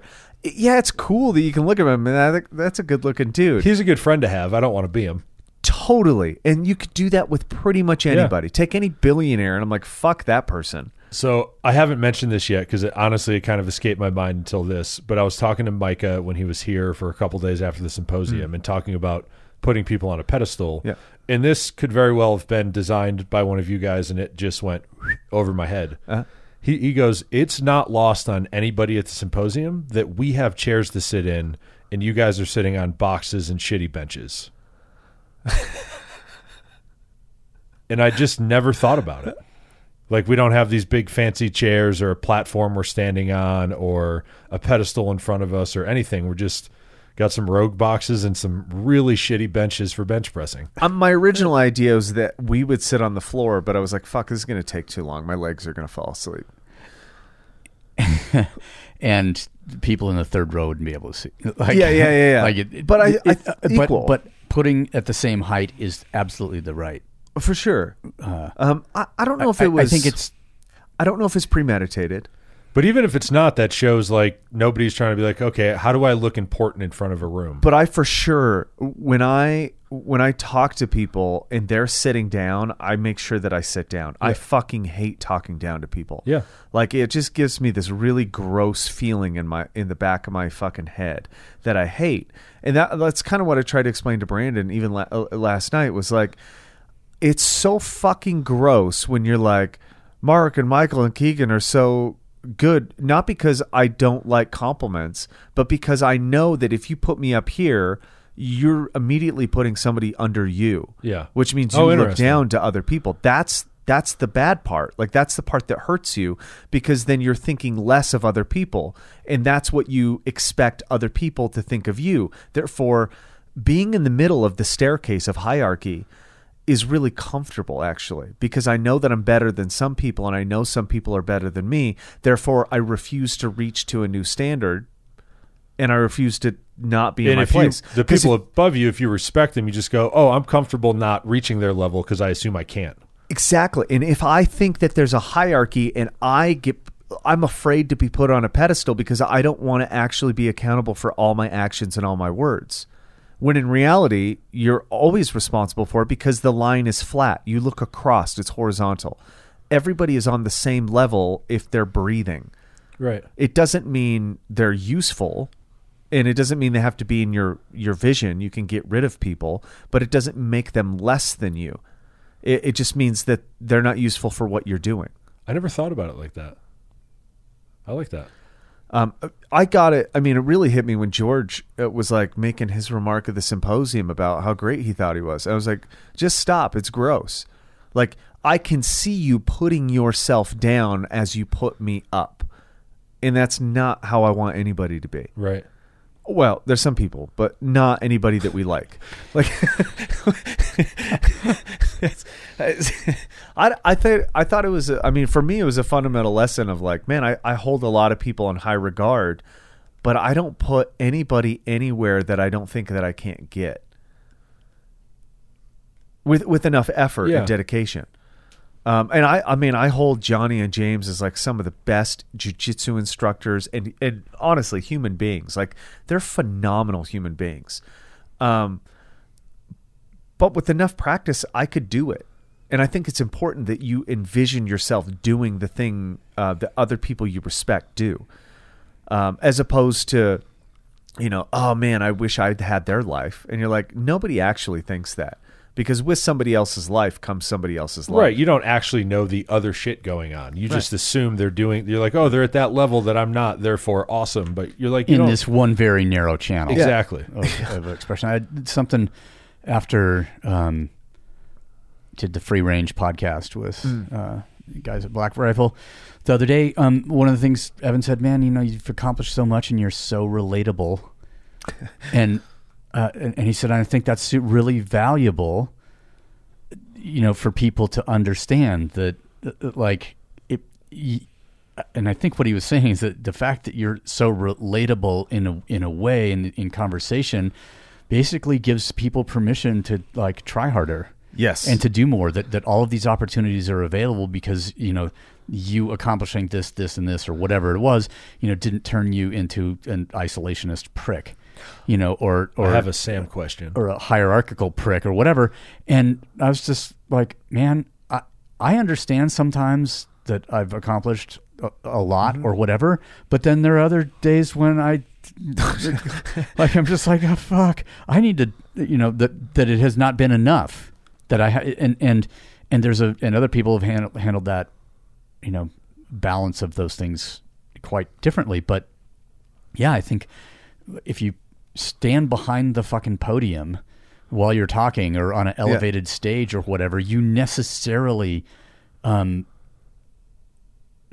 create a gulf, not only in a physical sense, but also in the opportunity sense. And one of the coolest things in terms of I go see live music, whatever, right? And the band's always on a stage. Yeah. I love going to my local place where the stage is like a foot high, because then we're right there. What was even better is in that the documentary thing that I think it's Journeyman Pictures made. Inside the Lab or the Lives of the Artist or whatever, and Gallows, the band was when they were on the Warped tour. A lot of their set they played in the pit. Yeah, the drummer had to stay up there because he couldn't get down and move around. But he couldn't just grab his drums. But when Frank was fronting that band, and the bass player and the guitarist, they would get down in the pit and like be at the same level and involved with the crowd. And I thought, this is fucking beautiful. You are. That is the reason for the music in the first place, is to sort of unite in an experience, and you refuse to separate yourselves from the group with whom you are trying to unite. Yeah, and I think in the way that we teach, we're pretty damn good at integrating everybody into that process. I mean, how many other disciplines or subject matter or whatever you want to talk, like, don't appeal to this, and you inherently see the destructive nature of it. Like, you see the destructive nature of hierarchy in companies, you see it in politicians, you see it pretty much everywhere. And I think it really is because as soon as somebody is like up here, it's so much harder to reach up than it is to reach across. I was going to say, what makes our society like where people are unrelatable? Like, why is that a thing? Because we make deities out of them. Right. To bring this back to the beginning, is like we've created gods out of people that have money, right? Essentially, or ability, or looks, or a charisma about them that attracts. Doesn't that always usually translate into like somebody notices like they have a lot of money? Maybe that's just me. I don't know. Well, they usually are well rewarded for whatever their right. shtick is. Or they reward themselves for whatever reason. I don't know how it goes with like. I had so much money, fame, and that riches. I bought a machine to pat myself on the back. Yeah, or a person. I mean, I've seen it in real. I've seen fame affect people legitimately in real time, and it was really bizarre to see. It's fucking fascinating. Can I use the word of the hour? It's gross. It is gross.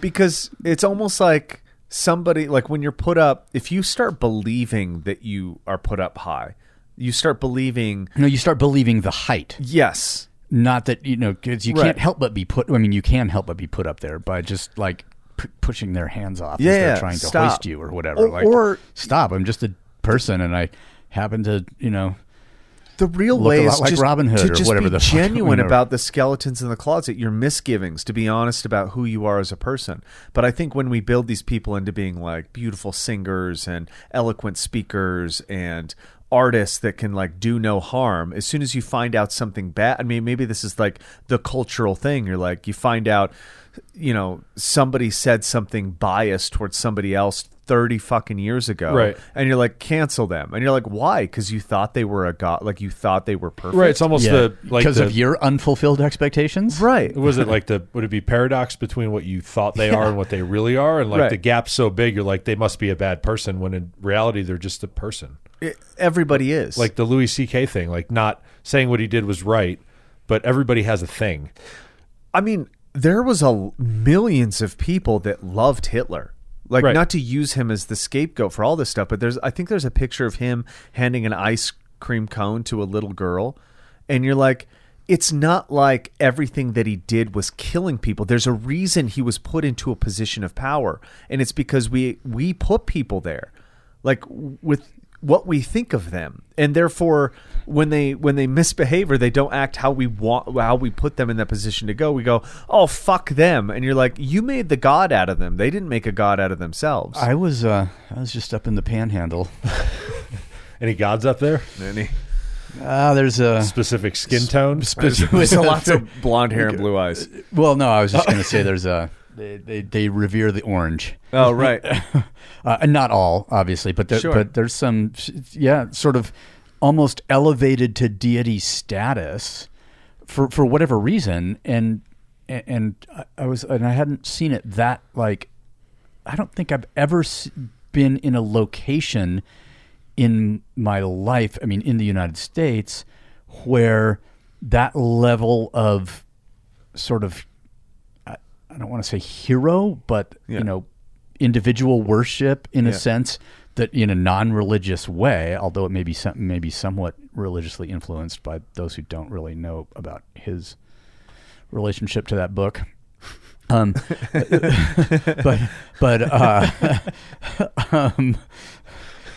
But it was, I'm just like, holy fuck, you've put this guy on a, like that pillar he's so far up there you can barely see. Like, the flag flying on your car has to be gigantic because the pillar you've put him on is so fucking high. You have to have a huge flag in order for him to see you, trying to signal or relate or,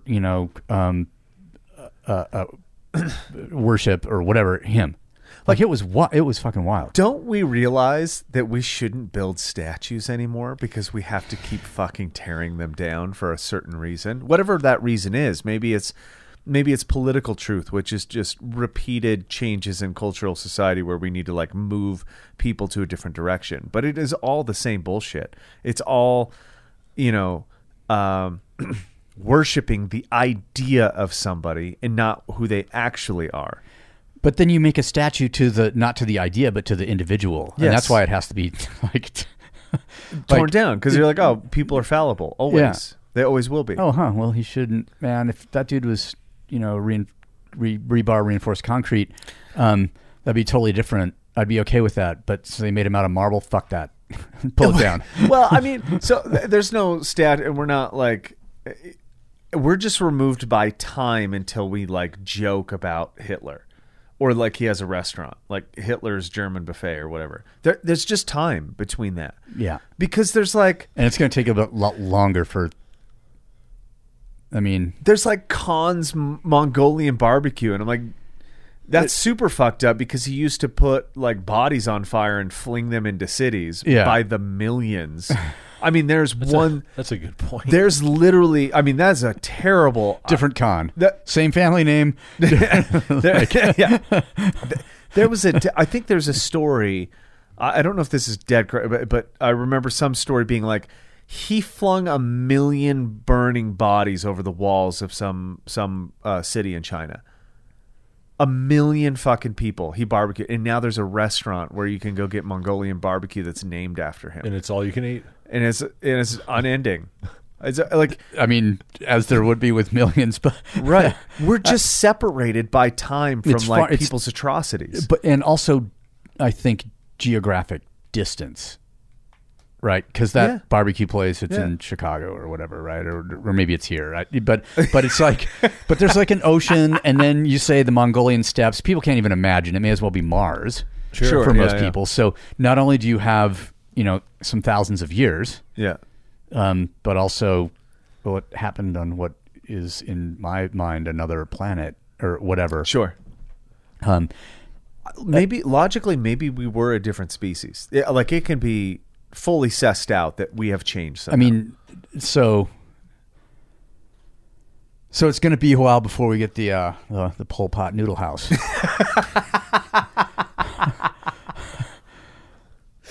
I mean, damn it! Like, longer, or is it far enough away? Stalin's Borscht Bar. Borscht Bar. I'm still thinking of the German buffet.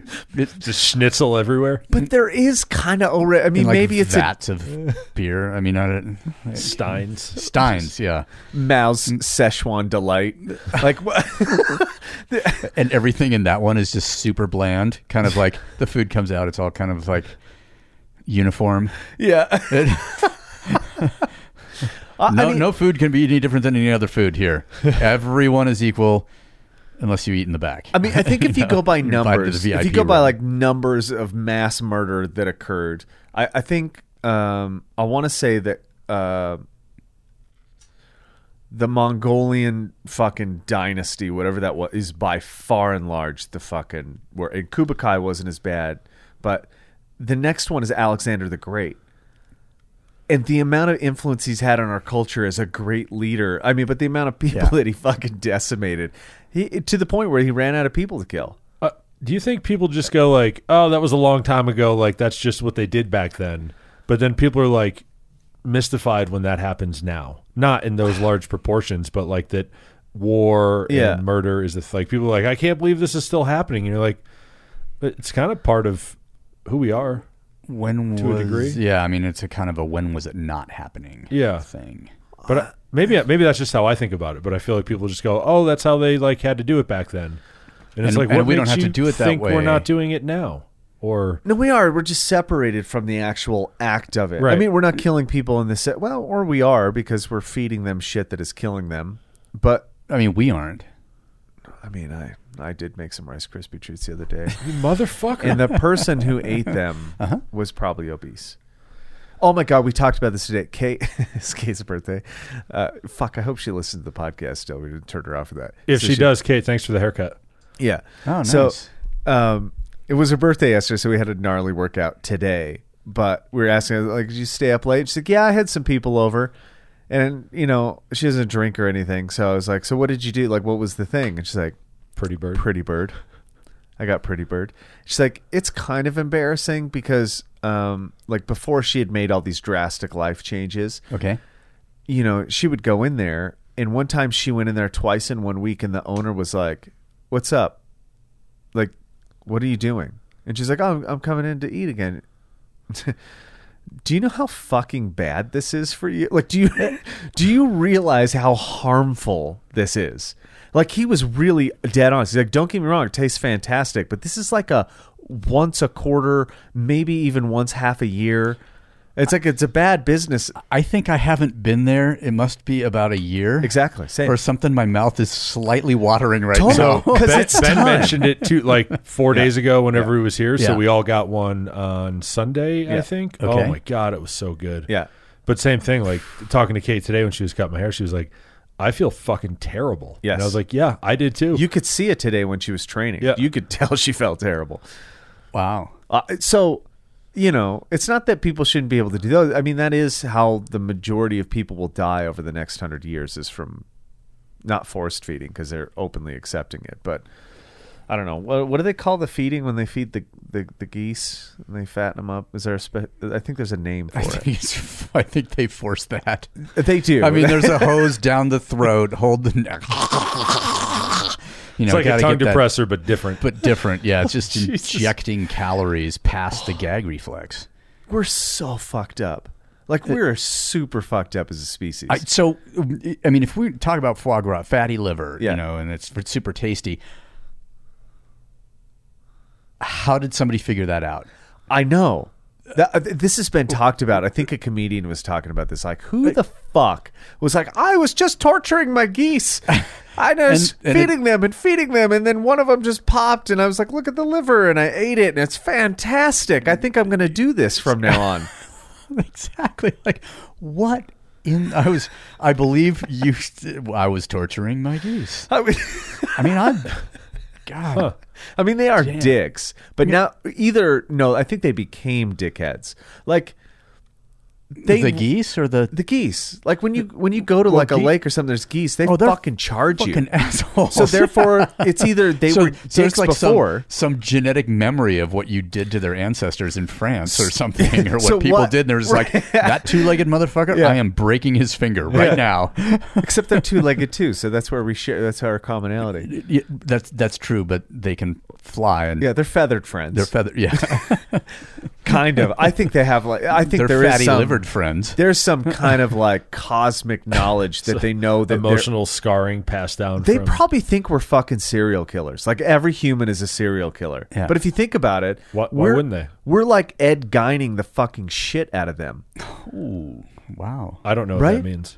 Ed Gein?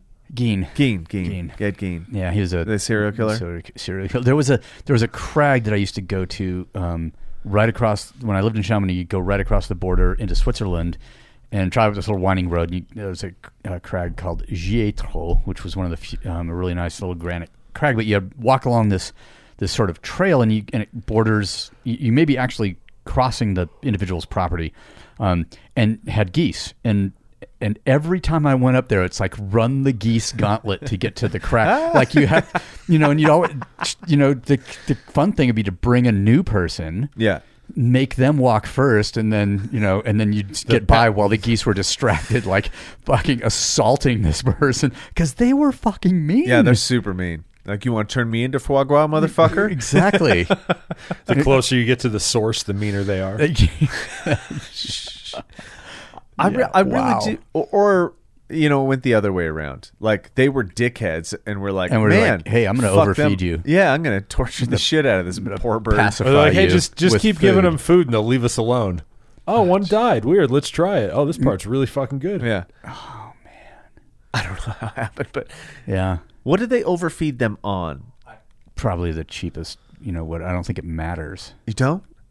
I think it's like Kobe beef where they overfeed them with like Oh, I just assume it's whatever's the cheapest. like fucking some of the thing. best grass and food quality you can get. They feed them like a specific amount of alfalfa, And then there's somebody like you meet them and you ask, hey, what do you do for a living? And Yeah. then they go, I massage cows, yeah, because they got to like get that Yeah. marble. You got to get that fat Sure. spread through all of the muscle equally or whatever. Like, I really dig maybe that's what happened to me. I just got enough massages that I'm just marbled. You're well marbled. I'm well. Could you marble my back fat into my abs? Could you do my thighs, please? Thanks. Is that what a massage really is? Yeah, just marbling you. God damn. Cut your leg off later and be like, oh, yeah, Michael got a lot of massages. Yeah. I mean, I've been reading a lot about like South American Indians lately, and there's a lot of cannibals, like a fuck ton of cannibals down there. If you ate with South American Indians like in the, I don't know, end of the 19th, beginning of the 20th century, there's a high likelihood that you ate human flesh because they would just kill each other and then feed like the enemy to whoever they met. Oh, interesting. Yeah. Super That's- fucked up. Why waste it? It's true. Cannibalism has come up 2 different times for me in the last 24 hours, and now I Uh-oh. can't remember the other instance of it. Shit. 'Cause I'm trying to think of like what I was Third what I've time's been the reading. charm. Yeah, what I've been reading, like, what I've been consuming, movie or reading wise, that would have cannibalism reference. I mean, That was they're not that, They're really but- close because they're eating like monkeys and primates or whatever. So they just look at it like, oh, it's like a hairless primate. Yeah, shouting weird shit at me, Yeah. some other language, just like a primate. Yeah. Damn. I mean, the fucking amount of hunting that they do just to like it's fucking fascinating. I've been like enthralled by it because I had no idea. That book you let me Yeah. borrow? Yeah. Is that a true fucking story? Yes. No shit. Yeah. Rios Cordova. Yeah. Wow. The Wizard of the Upper Amazon. Okay, Gets yeah. kid. This guy gets kid. He's a rubber. He's like 15 and he's tapping rubber trees in the Amazon. So they have He to gets go kidnapped. really deep. Yeah, gets Yeah. kidnapped, fucking abducted by the Hunakudi? Hunakuni. Yeah, and they take him in. They kill everybody that he's with, and they basically adopt him to teach him how to be the new chief. Well, don't ruin it for me. I'm only like 60 pages in. Oh yeah. Well, I mean, I see the direction it's going, but yeah, it's fucked up. It's super cool. Because The it could amount of just as knowledge they have. easily be like a nonfiction or fiction. Yeah, it could, for sure. Well, what I thought was fascinating was all the kind of like core, because that book was written in the 30s or 40s, maybe. I didn't look, but I know it was a long time ago. Maybe it was written in the 70s or something, and then it was republished later because it went out of print for a couple decades. Can't have that shit out there floating around, man. His experience when he's talking about like adapting to their diet, which is almost all dried meats and like a fruit gruel. Okay. And he's doing these like 9-day efforts running through the forest. They're like running him, and he stops to drink water, and they won't let him drink water because he'll cramp up. So they're feeding him this like, solution that's like fruit and weird berries and salted meats. Yeah. And he's like able to go forever. And then he goes into trade at like a local Brazilian like trading post to see if they can't get some goods for hunting and some other things. And he eats the food because he's like, oh man, I haven't had a real meal in like 2 years.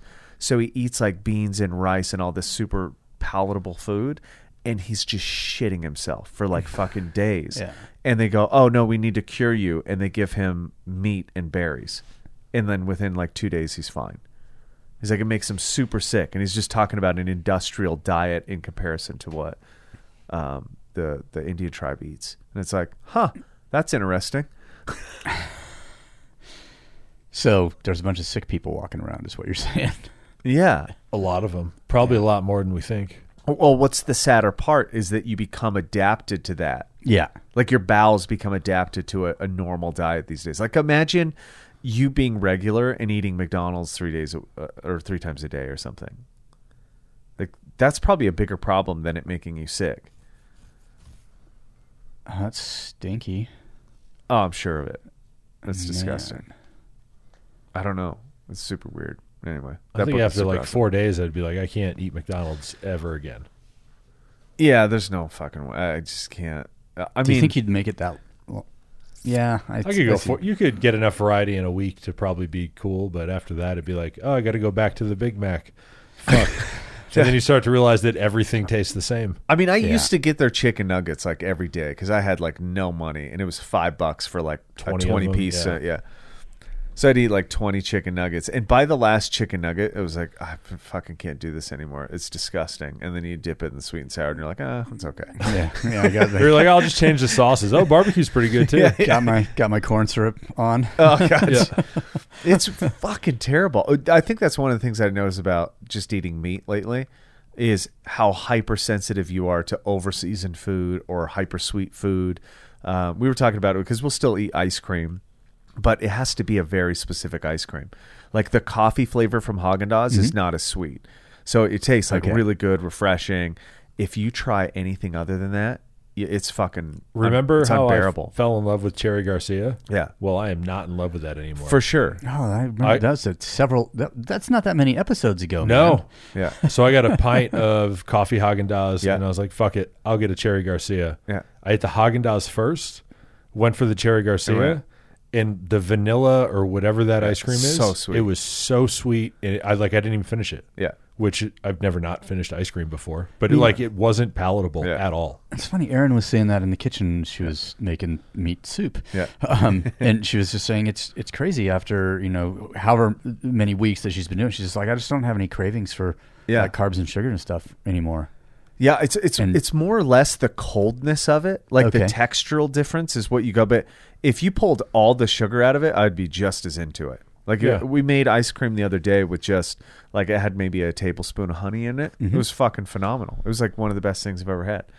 But texturally, it's also 100 fucking degrees outside, Yeah. so something cold's just unbelievably refreshing. Yeah. Yeah, that's. I've also noticed Not that untrue. things that are seasoned well and smell good smell so much better to me.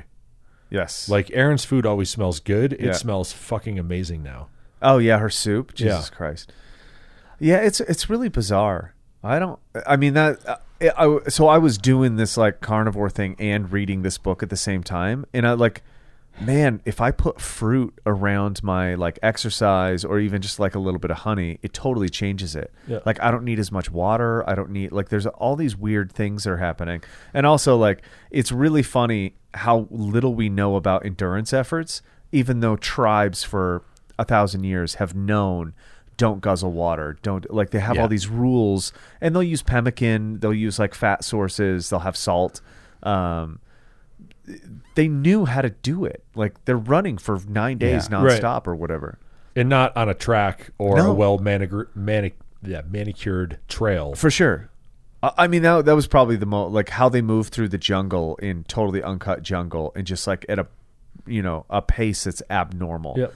Like they're running all day, all night, and they don't stop. And you're like, that's it. Well, they're in danger if you stop. So you just keep fucking moving. Like, there's jaguars and shit. They'll eat you. George got into, I guess, a text message, Facebook debate with the nutrition coach for Soflete. And she was saying, the research shows, like, carbs before endurance always, like, it's the only way to do it because that's what the research shows. You're just like, but who are you researching? Like, people that can't burn fat as fuel, they can only burn carbs. You take away their carbs and they bonk or they crash or whatever. And you're like, well, no fucking shit. Like, if, like, you can run off of diesel, but you can't put diesel into a car that's used to using gas and think it's going to go anywhere. It'll run. Sure. Not well. Right. And then you'll have the embarrassing moment of the fuelmistake.com van coming up to flush your fucking tank and engine. So I just got sent a really fucked up video. It seems like there was a video on the Beirut thing, and there's a negative filming of it, and you can actually see a projectile hit it. All right. Okay. Man, I was just making a really good point, I think, too. All right. While we put our tinfoil hats on and dive into this, I'm going to stop recording. Just because we're going to get into conspiracy theories. It's super interesting. I heard about it on the news, but I have no idea. I heard it's fireworks, and then it was something else. It seems like there's a lot of conjecture around it. Yeah. Interesting. The truth will not come out in the next few days. Sure.